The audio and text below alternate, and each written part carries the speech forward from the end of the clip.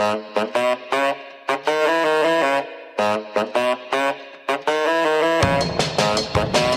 to the Industry.Fashion's In Conversation podcast, where we invite you to tune in to the stories of some of fashion's most inspirational leaders.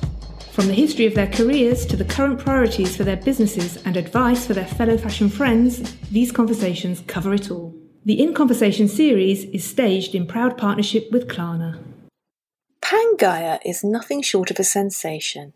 When the startup launched a pop-up at Selfridges in Oxford Street last spring, huge queues snaked around the store as shoppers, emerging from a long and tough lockdown, waited patiently to get their hands on one of their super bright sweatshirts and joggers. The sustainable values and optimistic colour palette struck a chord with a customer looking for style that combined optimism and purpose in a pandemic-ravaged world.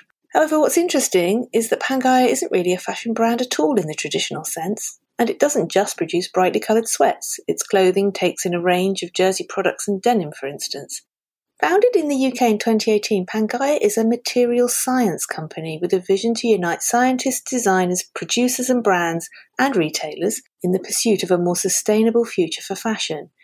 Its clothing is a manifestation of what's possible when all of these communities come together to create desirable, ethical and sustainable product. I'm Loretta Roberts, Editor-in-Chief of the Industry.Fashion, and today I'm talking to Christine Goulet, who has been nothing short of a trailblazer in the realm of sustainable fashion. Christine is now the Global Director of Science B2B at Pangaia, and part of her role is to encourage other brands to collaborate with Pangaia through the white labelling of their know-how to corporate gifting. Her career in sustainable fashion dates back to 2006, when she began working with Eden Apparel, the ethical clothing company founded by Ali and Bono Hewson. Until April of last year, she was head of sustainable innovation at luxury conglomerate Kering, and she sits on various advisory boards. She tells us what drew her to Pangaia, what it does that is so special, and how transparency and collaboration, combined with science and creativity, will lead to a better future for our industry. Christine, welcome to the podcast. Thank you so much for joining us. How are you today? I'm doing well, thanks. And thanks for the invitation. I'm really happy to be here. We're very excited. We genuinely are very excited to hear about Pangaia. Such a trailblazing business. So there's going to be so much to talk about. But before we get to the business, we wanted to talk about you because you've got such an interesting background. And I think you personally have been a trailblazer in sustainable fashion, sustainable materials. So should we go back to the beginning? Can you tell us how you got into this space? How much time do you have? You've got all the time in the world. It can get long. No, thank you. That's nice. Yeah, I will give you the brief version, but it has been a while now when I look back. I think I got into, it's going to show how old I am, but I got into sustainable fashion in 2006. So really, it's been many, many years. And I started my career in sustainable fashion working for Eden Apparel. So Eden is the ethical fashion company founded by Ali Hewson and Bono of U2. And the mission of Eden was to create sustainable employment opportunities in sub-Saharan Africa. So we were trying to locate our entire value chain, the entire supply chain in sub-Saharan African countries. It was a really, really exciting business, also a startup. And I was in charge of launching the B2B business at Eden. So very similar in a way to what I'm doing now at Pangaia, and we'll get into that later. But after spending a few years at Eden, I was in Ireland, in Dublin, great fun, but wanted to get back to Paris.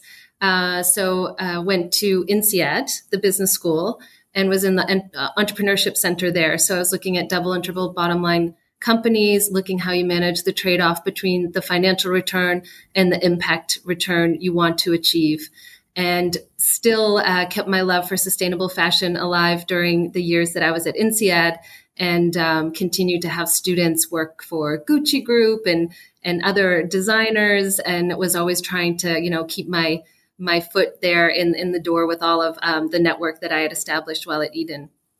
So after being at INSEAD for a while, I joined the Kering Group in Paris, and I was part of the sustainability team in the headquarters, which was wonderful. Just such an amazing company to work for with a really big commitment to sustainability. There are about 50 people across the group focused on sustainability. So my role there was first looking at raw material sourcing, so looking at different supply chains like cotton or viscose, And from a top-down perspective, working in a lot of multi-stakeholder working groups on how we address systemic change in these supply chains. And then from a bottom-up perspective, trying to actually find the sources, the producers that we would want to work with and help build capacity and then off-take that material and get it into the products of the brands. And then I actually switched into innovation. So that leads into how I got to Pangaia as well, because for the last 3.5, 4 years while I was at Kering, I helped build out the sustainable innovation practice there and was very much, from about 2017, really looking at all of the new innovators like Colorifics, which we can talk about, or natural fiber welding, or all of these amazing companies, and was trying to see in the Kering Group how to try to get them through that innovation funnel. So what are the pain points that brands are trying to solve for, that the group is trying to solve for, understanding across the value chain, what are the most promising solutions out there, and then bringing them through to try to test and eventually pilot and scale up some of the wonderful technologies that we've seen. And then Pangaia came up, and I've been here since April. So it's been a great journey. Yeah. What was it about Pangaia? I think I can imagine now that you've spoken about your career and the kinds of innovators that you were looking at. I think I can imagine what attracted you to go to this business, but tell us in your own words why you went there. You'd been at this huge conglomerate, this massive group, and there's this really plucky startup doing interesting stuff. What made you go?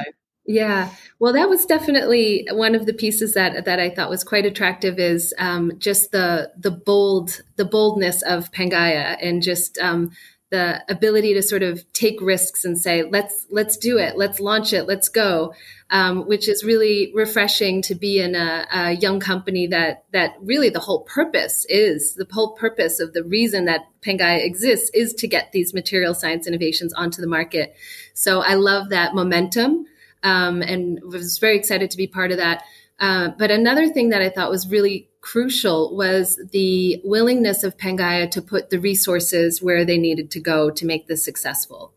Because we have an amazing big R&D team, for example, almost 15 people now, with expertise across different segments of fashion, different types of materials, whether it's activewear or luxury, really broad, amazing experts who are material scientists and textile engineers. So I thought that was really so important. And also, we have supply chain partnerships, so joint ventures with our supply chain. And traditionally, fashion has a real arm's length relationship, more transactional, with their supply chain partners. And for innovation to work, you need to have a very close relationship with those important and critical players for any of this to work. And you need to be able to develop, co-develop, iterate, optimize, and really has to be a day-to-day, sometimes hour-to-hour relationship to get these technologies off the ground. So that was a really key aspect for me too. Yeah, I can imagine. You've answered some of my future questions there, which is fantastic.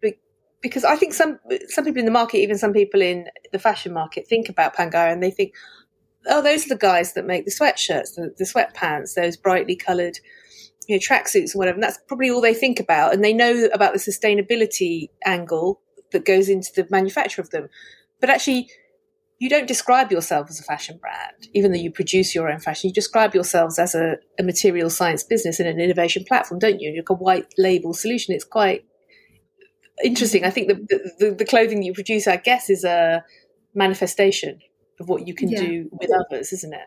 Yeah, that's a great way of putting it. I'm going to use that. It's a manifestation, because I think you hit the nail on the head. Yeah, it really is a material sciences company, at this intersection of design, purpose, and science. And every product we come out with, it's a proof point in a way. It's a proof point to the market that we can use these new technologies and these new solutions. So I referred to Colorifics briefly before, but Colorifics is an amazing technology. It's a bacteria-based dye where you actually splice DNA code that has a certain color in it. You program it into bacteria, you ferment it. So at our dye house partner, RDD, they're the ones who have done so much research with colorifics. The only dye house in the market today that has commercialized colorifics, they have bioreactors there to brew this bacteria, and then you attach it directly to the fabric. I mean, it's just mind blowing to see how radical this sort of solution can be. And then when you see the amazing impact it has in terms of water savings, chemical savings, we know we need to do this for the future if we're going to reach any of our sustainability targets. Any brands, we have very ambitious targets, everybody to stay within 1.5 degrees. And there was actually a recent paper that came out with the Apparel Impact Institute in Fashion for Good, and they estimate that if we want to achieve as an industry net zero by 2050, 39% of our efforts need to be in innovation, because we can't get there with the solutions that we've been using for years. We have to really make a step change. It's interesting, isn't it? Because what you've managed to do with the products you've put out is create something incredibly desirable and cool and vibrant. Mm-hmm. And I think what's exciting about that from a consumer perspective is you can show that the consumer wants this, they'll buy this, and the brands can still make a cool and exciting product, but crucially work to reduce their impact, as you said, and use this innovation. And you've proved that these smaller innovators that are doing things that sound radical and might sound almost like cottage industries as such, they can do it, and they can do it at scale. That's what I find very exciting about this. You've made it possible. You've made it cool. You've made it really desirable. Yes. I think Pangaia, the team is so great. The design team and the marketing team, and in terms of sort of explaining technologies and why they're important to the consumer.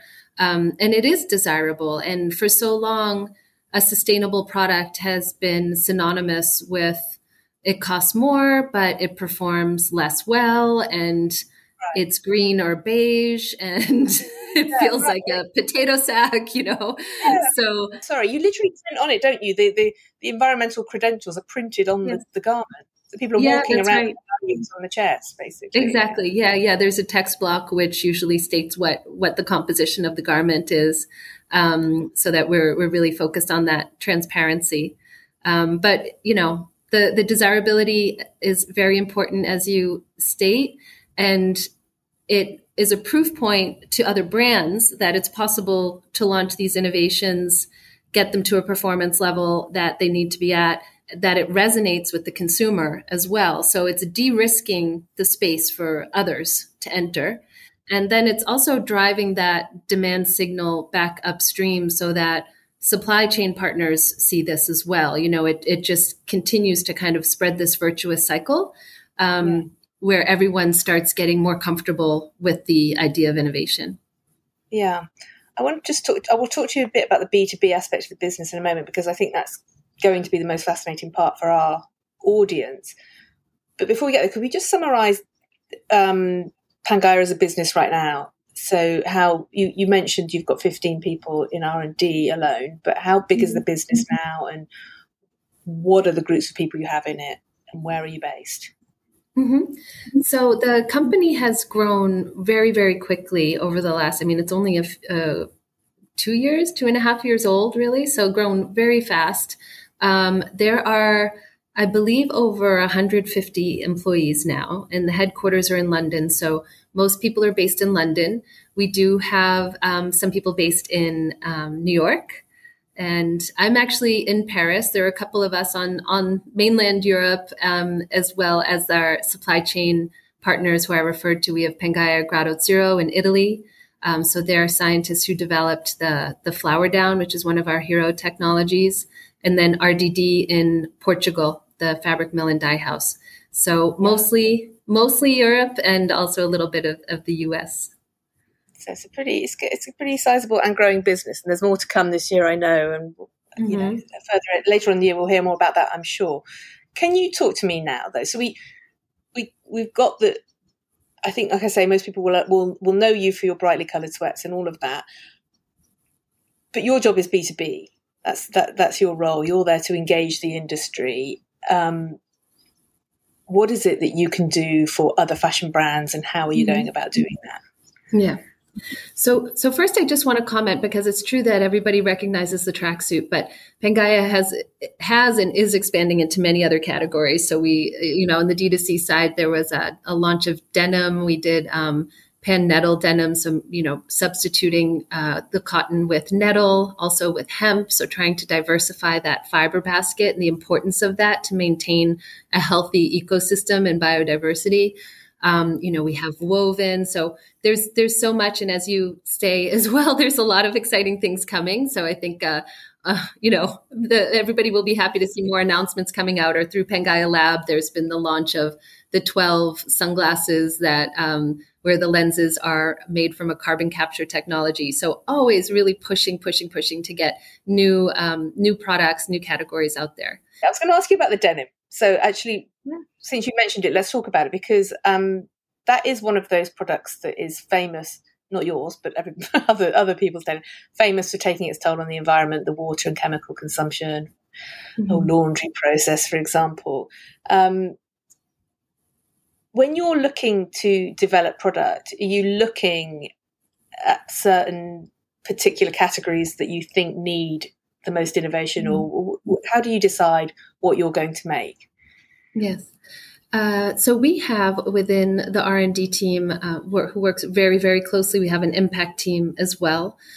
So there's a lot of alignment done internally to try to understand where we think the priorities are in terms of innovation. So we have innovation pillars that are guideposts to sort of say, okay, we want to divert the industry away from conventional cotton, because we know that cotton is used so much. And we know that in terms of land use, water use, pesticides with conventional cotton, it's obviously something we want to do our best to help in moving away from it.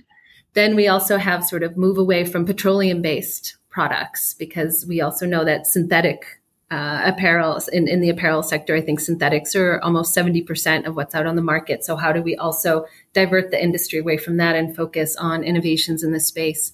And so it's through these pillars and the work with the impact team that we do direct the focus of where we want to innovate. Got it. Interesting. Now, we were talking about the B2B side of it, so sorry about that. I just want so many things to talk about. So many things to talk about. It's such a fascinating business, and I want to try and cover as much as we can. So if I'm another fashion brand, how could I work with you? What could you do for me? Yeah. So with the B2B, so this is, we're calling it Pangaia Science B2B, and we really are trying to provide a turnkey solution for other brands and suppliers to adopt these technologies. So we say we're the innovation concierge, and we're really trying to put all of the pieces of the puzzle together to make it very easy for anyone else to uptake on the solutions that we're seeing. So how do we do this? Well, we have, as I mentioned, the R&D team. So the R&D team is doing the scouting, the testing, understanding what the performance is, because they're all experts, ex-Lululemon, ex-Adidas, ex-Speedo, ex-Marks & Spencer, Burberry, I could go on and on. They really know fashion. They really know, across segments, and they know what we need to hit in terms of performance. I work really closely with the product development team, and so we have that internal capacity to be able to get those technologies to a place where we know we can launch them on the market. Then the impact team is critical, because, as I mentioned, there is a dialogue all the time on what solutions we're looking at and how do they fit into our impact priorities. And they also, through the impact team, are working with a third party called Green Story. And Green Story is doing life cycle assessments. So we've done life cycle assessments of, I think, almost 80, I don't want to say the wrong number, but I think it's about 85% of our product range. So really focusing on our key materials so that we are sure that what we're doing is better. And we know if there are certain critical points where we need to look deeper, we know where those are. Also on the B2B side, this means that any customer that we're working with, we're able to supply that quantitative third-party data on impact so they can also communicate this with others. So we have a portfolio of materials, fabrics, dyes, treatments. Some of our materials are like the flower down, which I mentioned earlier. So this is a 100% natural, animal-free, petroleum-free substitute for traditional down. So it's you could do your puffer jacket with this amazing technology that's made from wildflowers and a biopolymer called polylactic acid. So the ingredients are biodegradable. It has an aerogel, which is applied to enhance thermal qualities. And it's this example of what we also try to focus on at Pangaia, which is high-tech naturalism. So how do we take nature in its best form and apply the most modern technologies we can to increase performance, enhance performance even more. Now it's time to hear a bit more about our wonderful partners, Klarna. Klarna lets customers pay up to 30 days later or in 3 installments at thousands of online stores such as ASOS, River Island, Michael Kors, Made.com and many more. Find out more at Klarna.com. When a brand comes to you, or when you reach out to your brand and speak to them about your solutions, what are the things that they're most concerned about right now? Is there any commonality? Do you think, they're all worried about X, Y, or Z? Do they think, help us with this, or is it really varied? No, there are definitely places of convergence among brands in what they're looking for in more sustainable materials. I think the majority of them have sort of the sustainability strategy or targets, and some are very sophisticated in terms of understanding exactly what they will accept and won't accept. So there is some variation in terms of that sophistication. But, most brands, I think, are trying to limit the use of petroleum-based materials. A lot of brands are looking at circularity for sure. So how can they look at chemical recycling or mechanical recycling solutions so that they're keeping those materials in play as long as possible? Definitely a move to certification. So they want to see organic, GOTS certified cotton. They want to see GRS, the global recycling standard, to be able to feel that security as well, that work has been done, the due diligence has been done in the way it should be. Got it. If they, like you say, some brands will be very sophisticated. They'll know exactly what they want to achieve. They'll have their priorities straight. That they're working towards certain goals within their companies, but others maybe not so organized or maybe not so further down that path. Do you work with them to assess what they're doing? Yeah. I think that's a very important part of how we want to engage with brands and suppliers, as I said, because suppliers are important in all of this as well. So we don't expect everybody to know everything by any means, and not every company is lucky enough to have the same resources.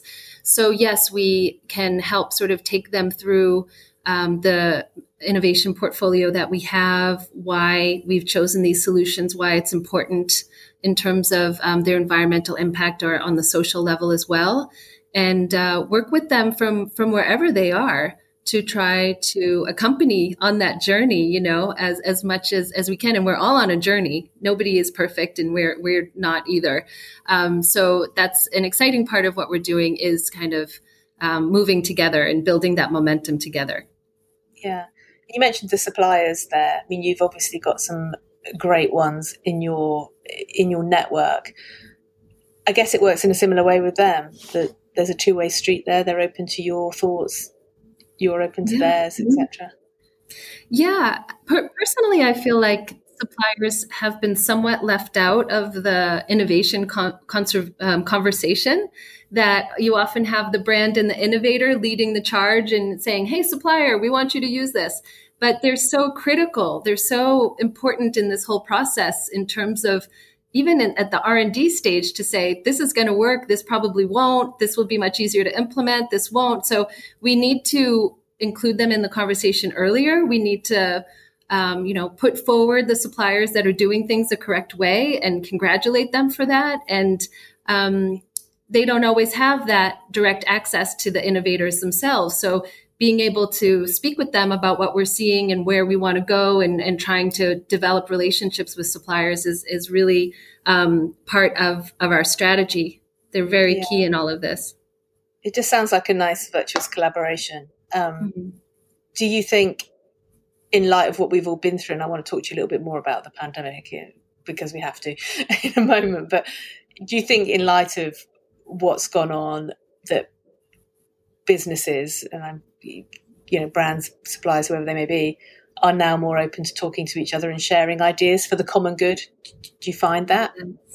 I do. I think with sustainability in general, there's sort of, it's been called cooperation. Yeah. You're sort of in the middle of wanting to be cooperative, but also trying to say, well, I need my competitive advantage here. But I think there is definitely an openness. There's a lot of collaboration. There's a goodwill. Everyone's woken up in the last few years to the gravity of the climate situation we're in. And I think it's become front and center for brands and suppliers to really make these bold moves now and make sure that we're addressing the situation. So there's a lot of good camaraderie, I'd say, in the space. Well, that's nice. That's nice to hear. And also, it feels good. This business has grown up in the era of pandemic, basically, hasn't it? It was sort of born maybe around the time the pandemic started. And I mean, that's got to have been a very tough experience. I mean, you joined in the middle of this strange time. But one of the other things that's come out of it, and it's testament to the people that I saw queuing up for your product when you launched it here in London, is I think consumers are thinking a bit more carefully about how they consume, right? And you've produced product that it feels like, I don't know, serendipity, like it's all come together at the right time, because they're looking for something to make them feel a bit more optimistic, because we've all been a bit depressed. They're looking for something that is comfortable, because we've all got used to that.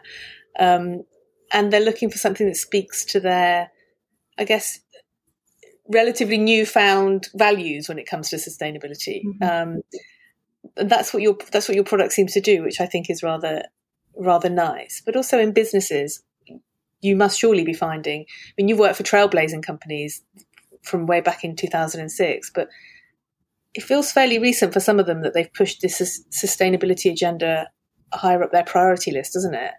Yeah. No, for several companies, it's more recent. And, I was just mentioning how people have woken up. Everyone's sort of woken up in the last 3 or 4 years. And I, for a long time, never thought we would be in this position where we weren't trying to facilitate change management around why we need to be more sustainable.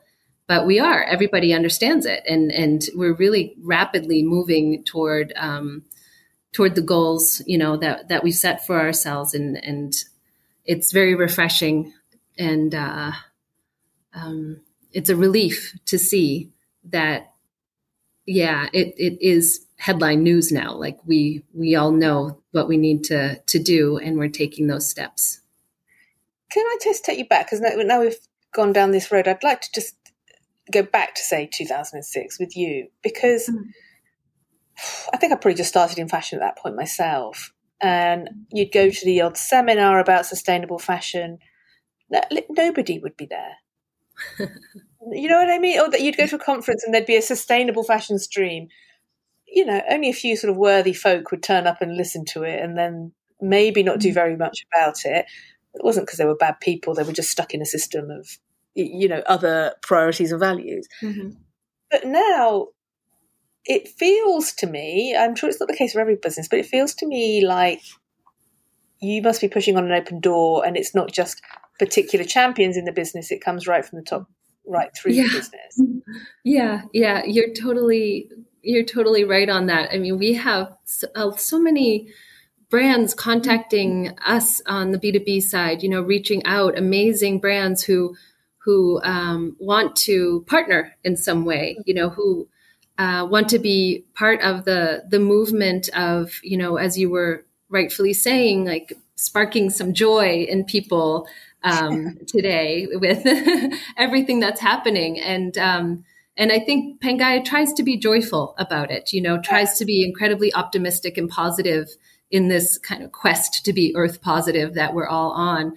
So it is an open door, and in many respects, and it makes it a lot of fun. It's really people are open, brands are open. They're craving this partnership, not just with Pangaia, but in general, of course, to be more sustainable, to find the solutions, to engage their customers, to make sure they're moving in the right direction.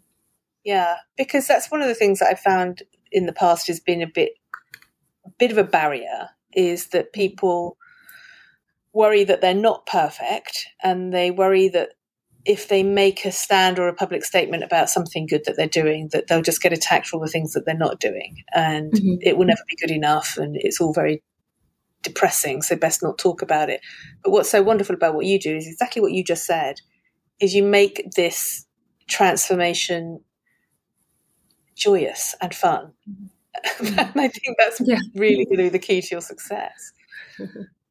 Yeah, I agree. I think there are masterminds in Pangaia who really have a feel for what is going to resonate and how to approach this in a way that draws people in instead of pushes them away. And it's a fine line there, right? But you have to be, It is. Do you think now that the consumer, they've got so much more power, and they've got such a louder voice and a more powerful voice than they ever did? Do you think that the way we consume fashion has now changed permanently? I mean, I know some people are not as concerned about this as others, but do you think it's changed for good? That is an interesting question. I personally don't like focusing on the consumer too much, honestly. I feel that there are so many reasons right now for brands and suppliers, everybody in this ecosystem, to behave more sustainably, that we don't need to be putting too much responsibility on the consumer, him or herself. There's new regulation coming down the pike. In France, for example, you can no longer destroy textiles. So it leads brands to say, okay, we need to find a circular solution here. There are reports out showing that brands that are more sustainable perform better on the Dow Jones Sustainability Index, or they're going to have more ESG investment. So there's that positive business case. There's the fact that if brands are not sourcing in a more thoughtful way, there won't be a supply in 15 years or 20 years because of climate change. So there's a huge de-risk there in terms of supply chain sourcing. On the reputational side, same thing. There's reputational risk if you're not doing the right things. With technology today, it's very easy to really have that visibility in your supply chain that we didn't have 15 years ago necessarily. And it's driving people to make sure they're doing things more carefully. So I like to focus on all of these reasons that we need to be doing this, and why this change is for good, and not just on the consumer. It's such a good point, actually. I think often people sort of like to wag their finger at the consumer and say, "Oh, well, if you don't ask for it, it won't happen." Right. But you've made the case so cogently and coherently for not waiting for that to be the case. Exactly. They should be able to take it for granted that you're behaving properly, I guess, And it's a very interesting point. But what do you think about, though, I know you don't want to focus on that side of things, but I'm quite interested in this revolution we're seeing in people being more willing to sort of rent their clothes. They want to resell their clothes.